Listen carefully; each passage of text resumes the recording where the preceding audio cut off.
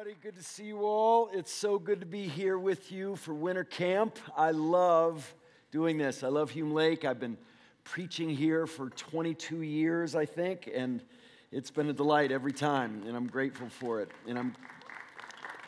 Thank you.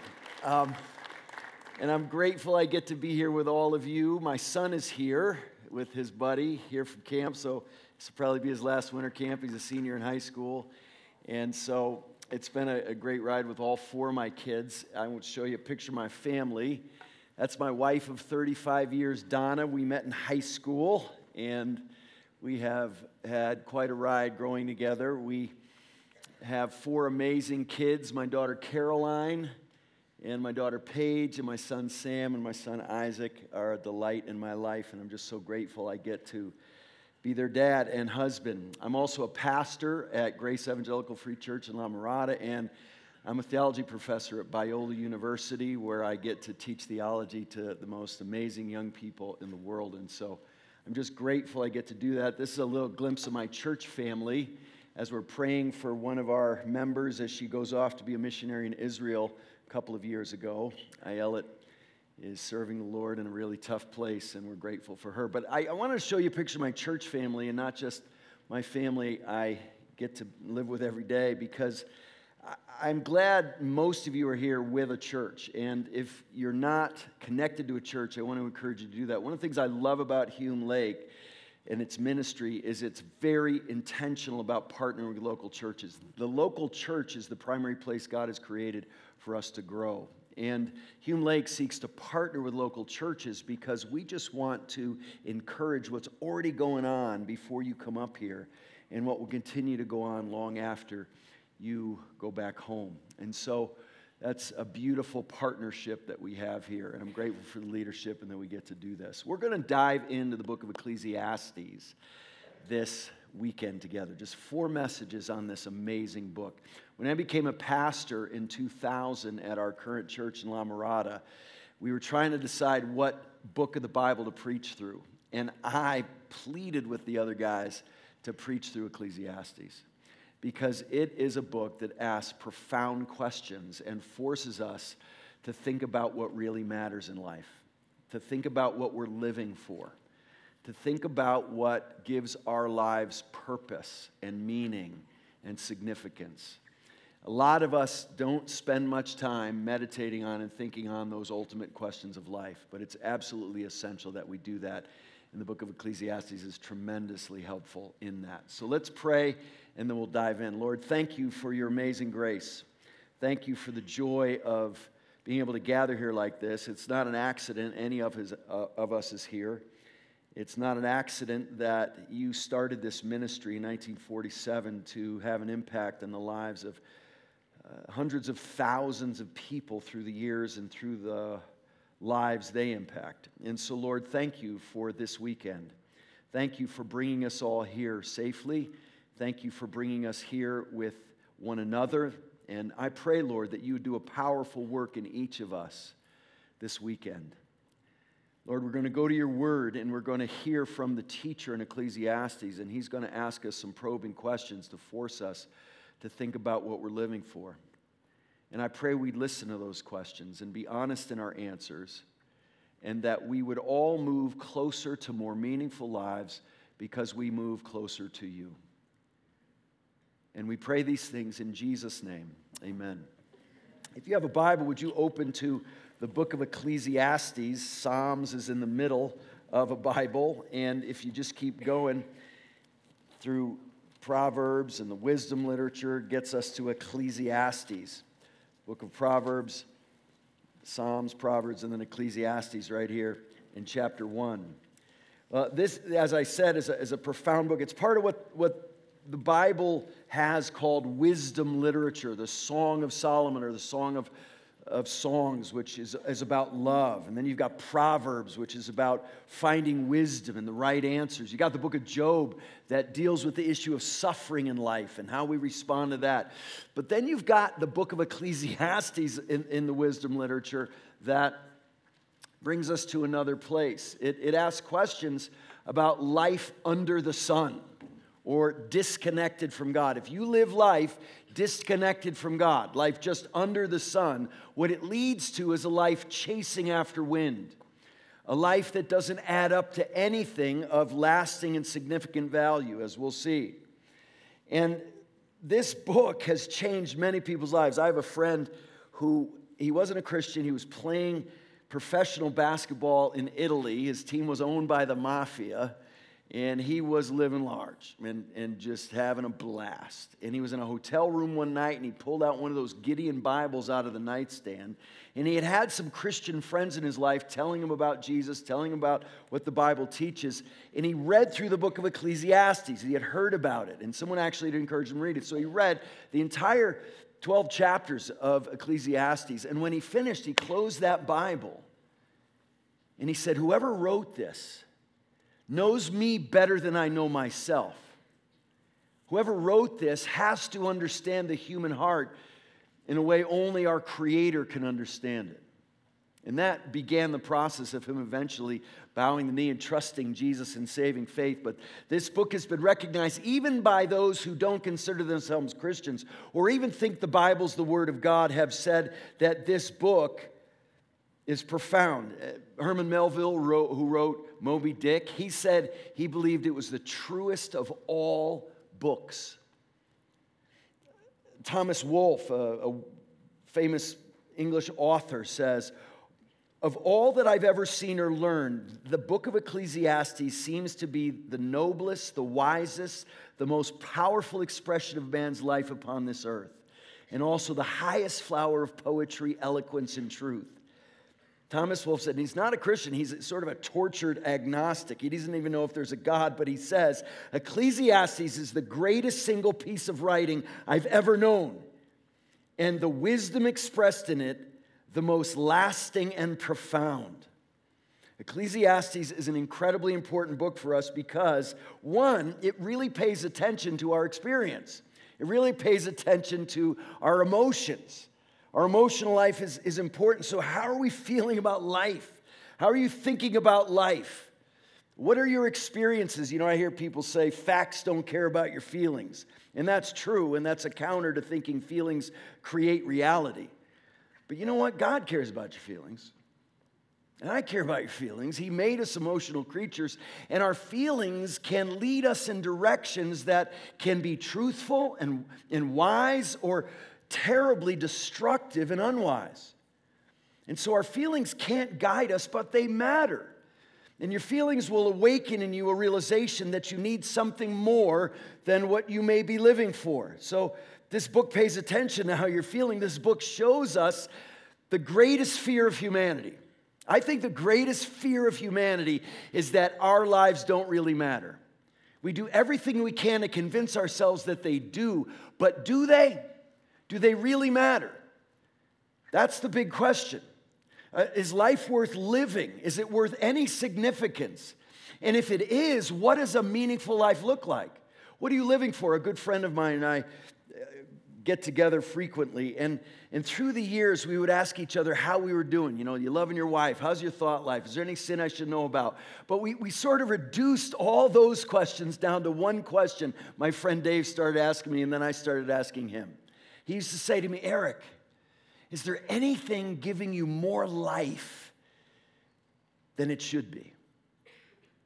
Is there anything that you are getting more life from than you should, more significance? It may be popularity or affirmation or success of some kind or another. It may be an accomplishment or a material possession or people recognizing a gift or an ability. Is anything giving you life more than it should? Because if it is, it's going to push to the periphery, push to the margins of your life, the things that are really going to give you life." And we'll find out what that is. And so this book is important because it speaks to our greatest fear, meaninglessness. This book is important because it's got a heroism of honesty. I love honest people.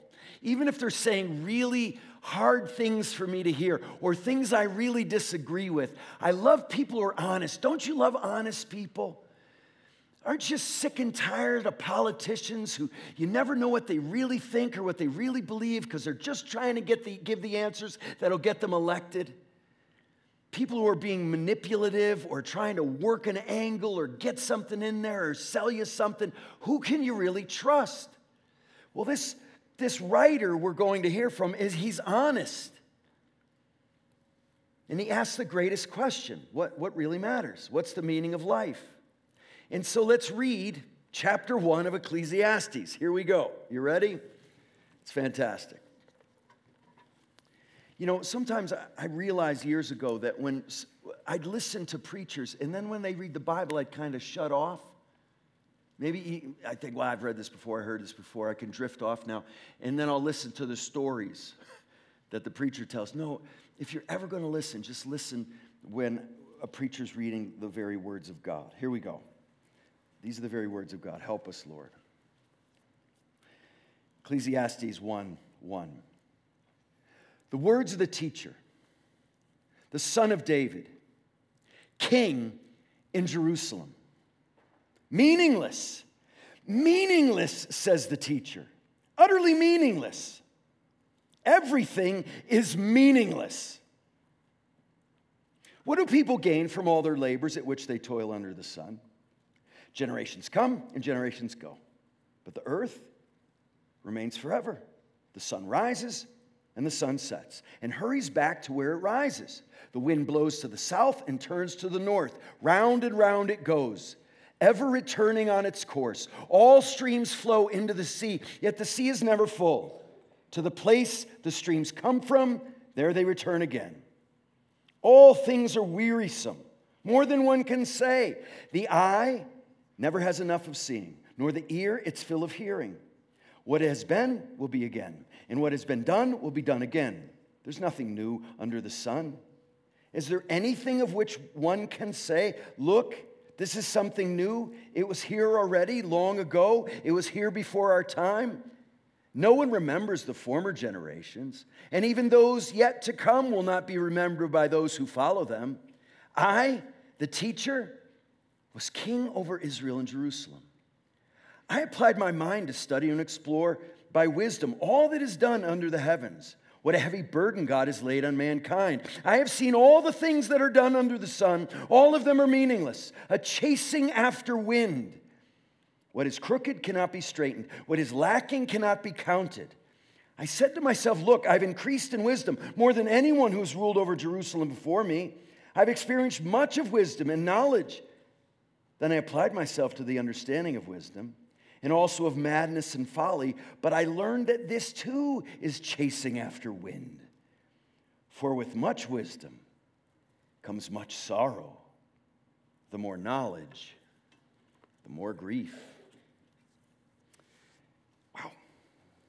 So, that's quite a perspective on life. Meaningless, he says. Everything is meaningless when it's disconnected from God, just under the sun.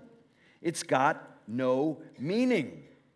And that is how so many of us feel from day to day. And you're not human if you never laid in bed at night staring at the ceiling when the lights go off, and no matter how much during the day you filled your day with distractions and all the things you have to do on your list of things to do, that you're not human if you have never stared at the ceiling and wondered if it's all adding up to anything of lasting value. Is it worth it? Especially when you bring suffering into the picture. Is it all worth it becomes the question. What are we all doing here? Why are we bothering? Why are we even here this weekend? What's our purpose for being here? Well, we start off in verse 1, and the book is called Ecclesiastes, which means the assembled group, just like this. And so what we have is a teacher gathering a group of people and asking them these questions and giving a perspective and trying to make us uncomfortable. This book is trying to be disturbing. It's trying to be unsettling. It's trying to awaken in us a dissatisfaction with things that don't deserve our lives. It's trying to upset us. And I'm writing a book right now called 20 Things Christians Should Probably Stop Saying. And one of them is, when people say, oh, that really resonates with me, that worship time resonated with me, that sermon resonated with me, that book resonated with me, not because there's not truth in that, and that's good, and I'm glad when something connects, but we almost use that expression like if it resonated with me, it must be true. See, resonating means your heart's going like this, and whatever it is, it's the same resonate. Sometimes the Bible, sometimes truth should be disconcerting to us, right? Dissonance should be what happens. Everything shouldn't just fit, because sometimes we need to be disturbed. Sometimes we need to be shaken out of a way of thinking that's leading us to death. It's leading us to emptiness, and that's exactly what's going on here.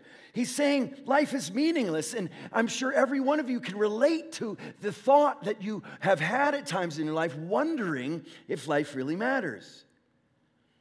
We're told in verse 12 that this was the king of Jerusalem. This is from the perspective of Solomon, the one who asked for wisdom when God said, you can have anything you want, and he asked for wisdom. And he says in the last section of this chapter, I had wisdom, and even that led me to more sorrow. Even wisdom under the sun just led to a harder life. I'd rather live in ignorant blissfulness, right? Ignorance is bliss, people say. There's a kind of truth to that.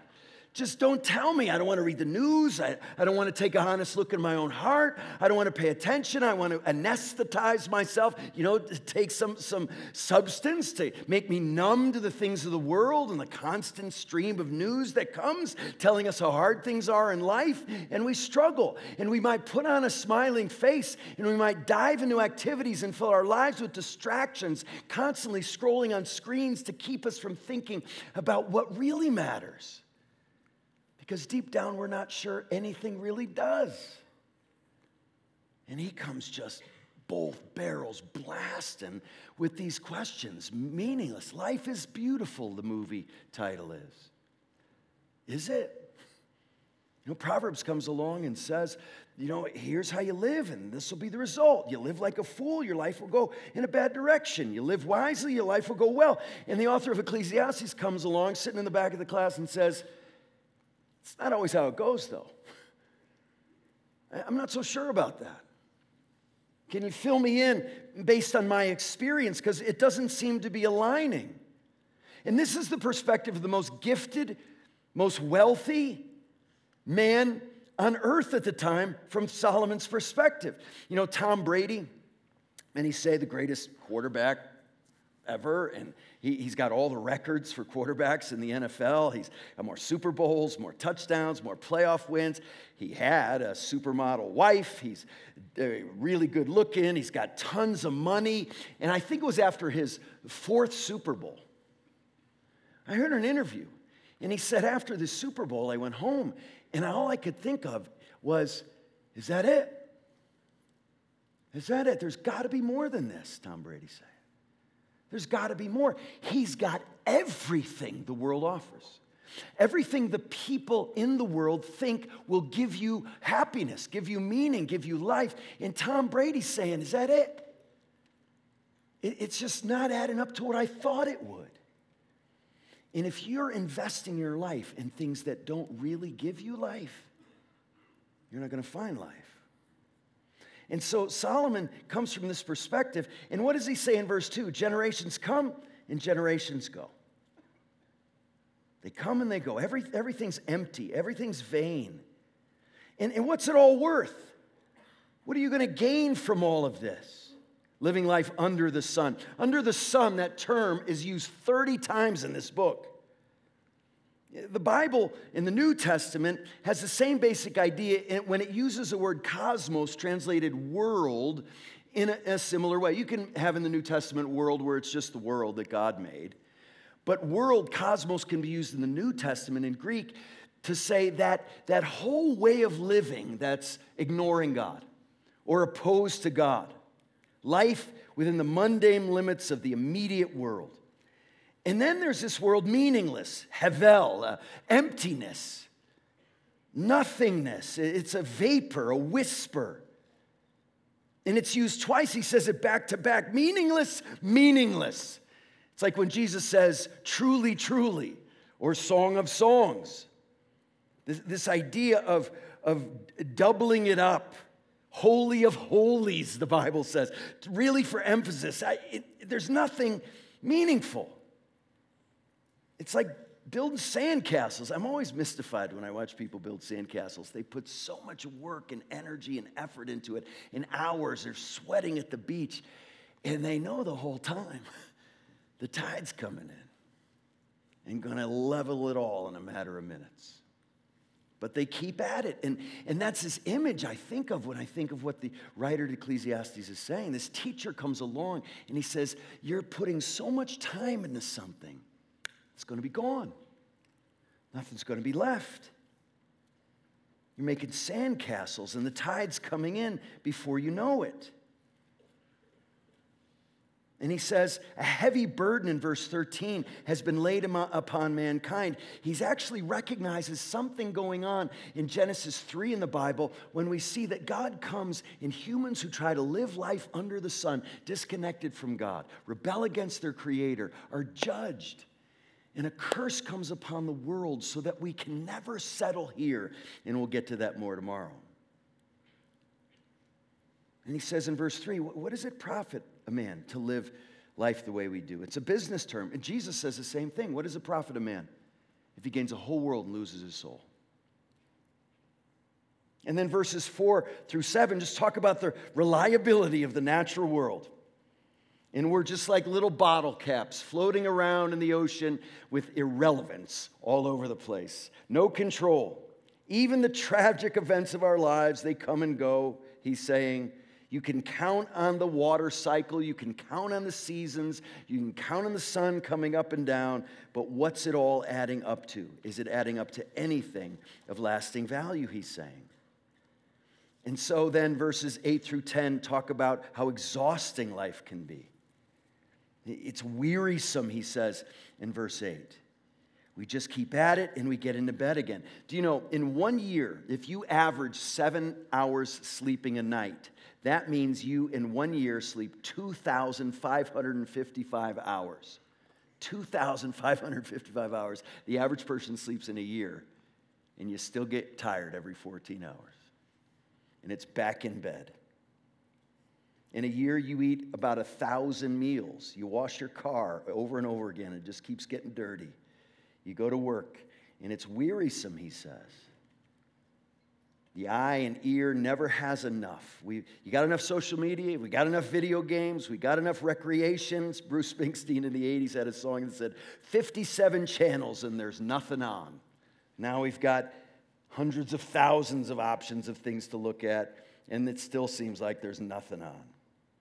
Isn't it been interesting? Humans have been writing songs as long as humans have had ears and been on the earth. We've been writing songs. Isn't it interesting? We've never gotten to the point where we're like, okay, that's good. We got enough. Taylor, that's plenty. Thank you. Don't need any more. We got them all. You know, we got all we need. We don't need any more. So they're all basically the same anyway. I think we can be done with the songwriting. No, they just keep coming. But what do they add up to? Do they add up to anything? Does anything really change, he's saying? Lion King song says this, a lot of you know it by heart. From the moment we arrive on the planet and blinking, stepping into the sun, there's more to be seen than can ever be seen, more to do than can ever be done in the circle of life. There's nothing new under the sun. The names change, but things remain the same. The human condition remains constant. Years ago, my dad had a heart attack, and it was a bad one. And so I packed my black suit. It was that bad. And on the plane flight to Florida, I started thinking about what I'd say if there was going to be a memorial service. But I got to the hospital. He was in bad shape, but they took good care of him at the hospital in Florida. And after about 2 weeks of a pretty harrowing time for our family, not knowing if my dad was going to make it, he was going to make it and he was going to be going home.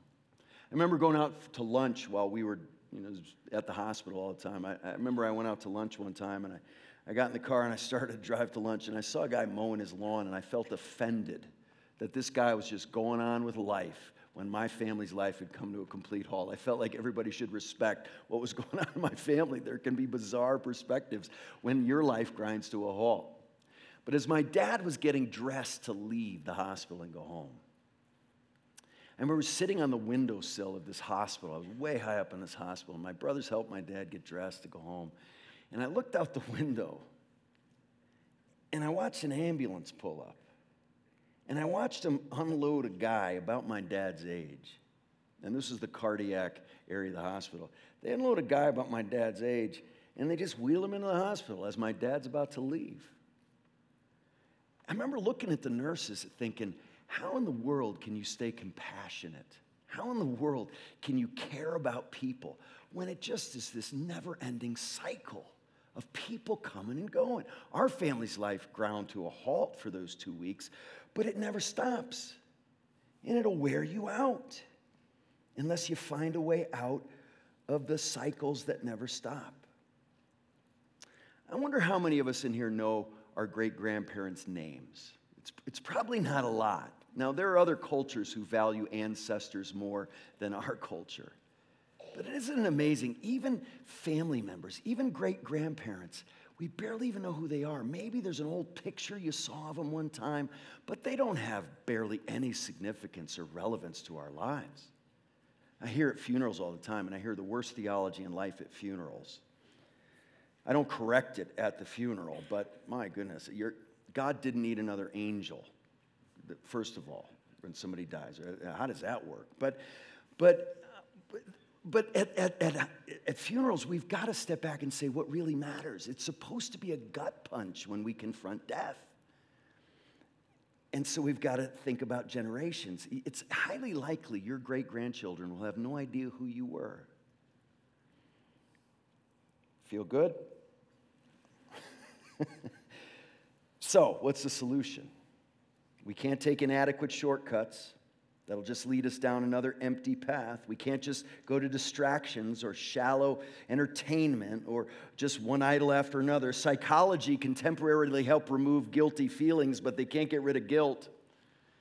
Religion can help you do moral things, but can it lead to a relationship with God? Philosophy can give you reason and answers, but we need answers from a source beyond philosophers. Only Jesus can provide the solution to our deepest questions and our deepest needs. And we desperately need something to break the endless cycle of time and give us meaning. So, we've got to think about what the Bible says about this. It says wisdom. Wisdom is the answer. In chapter 12, we find out the answer. In chapter 12, verse 13, we're told that this is what it all boils down to. Fear God and obey His commandments. That's what true wisdom is in the book of Ecclesiastes. It's not the whole story, but what's wisdom? Wisdom is having the best goals and the means to those goals. And so, what are the goals we're after? And how do we get there becomes the question. We need wisdom. We need not just under the sun wisdom, but real wisdom. And here's how Ecclesiastes puts it. Now all's been heard. We're going to get to this again on Monday morning. Here's the conclusion of the matter. Fear God and keep His commandments, for this is the duty of all mankind.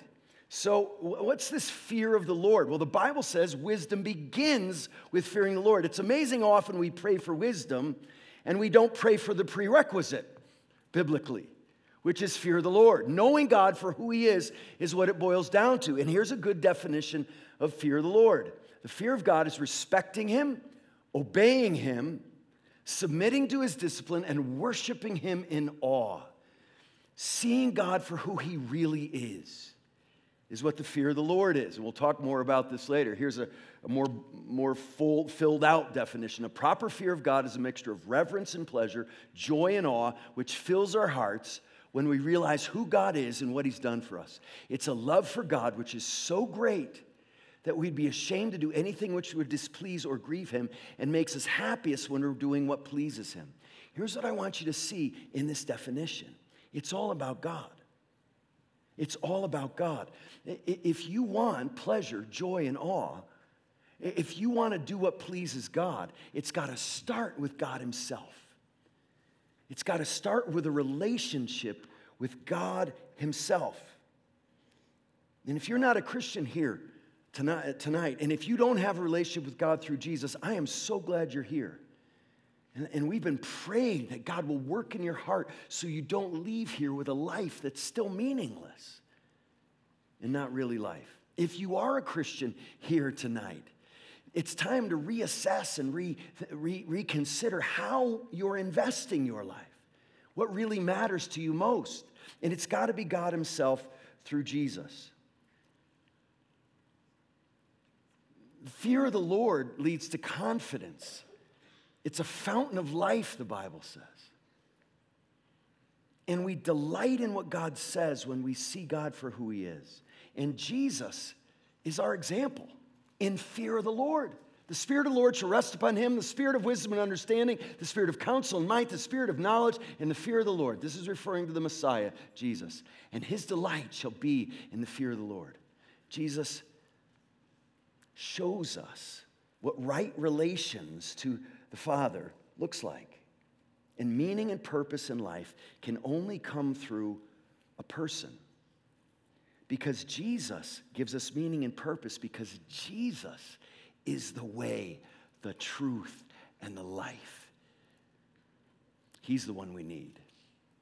Let's pray. Lord, help us to be honest about how we're living and what really matters to us and what we really think life is about. And Lord, I pray that we wouldn't be self-deceived in answering that question. I pray we wouldn't fear other people in the way we answer that question. And I pray in the conversations this weekend in cabin time and among friends just walking and over meals, we'd be getting honest with each other. And we'd be talking about what we're living for. And whether or not our lives reflect what we say and think we're living for. And Lord, I pray that we would take an honest assessment, challenged by the questions and teaching of the teacher in Ecclesiastes, to get real and to get honest and to get to life in Christ. And it's in his name we pray. Amen.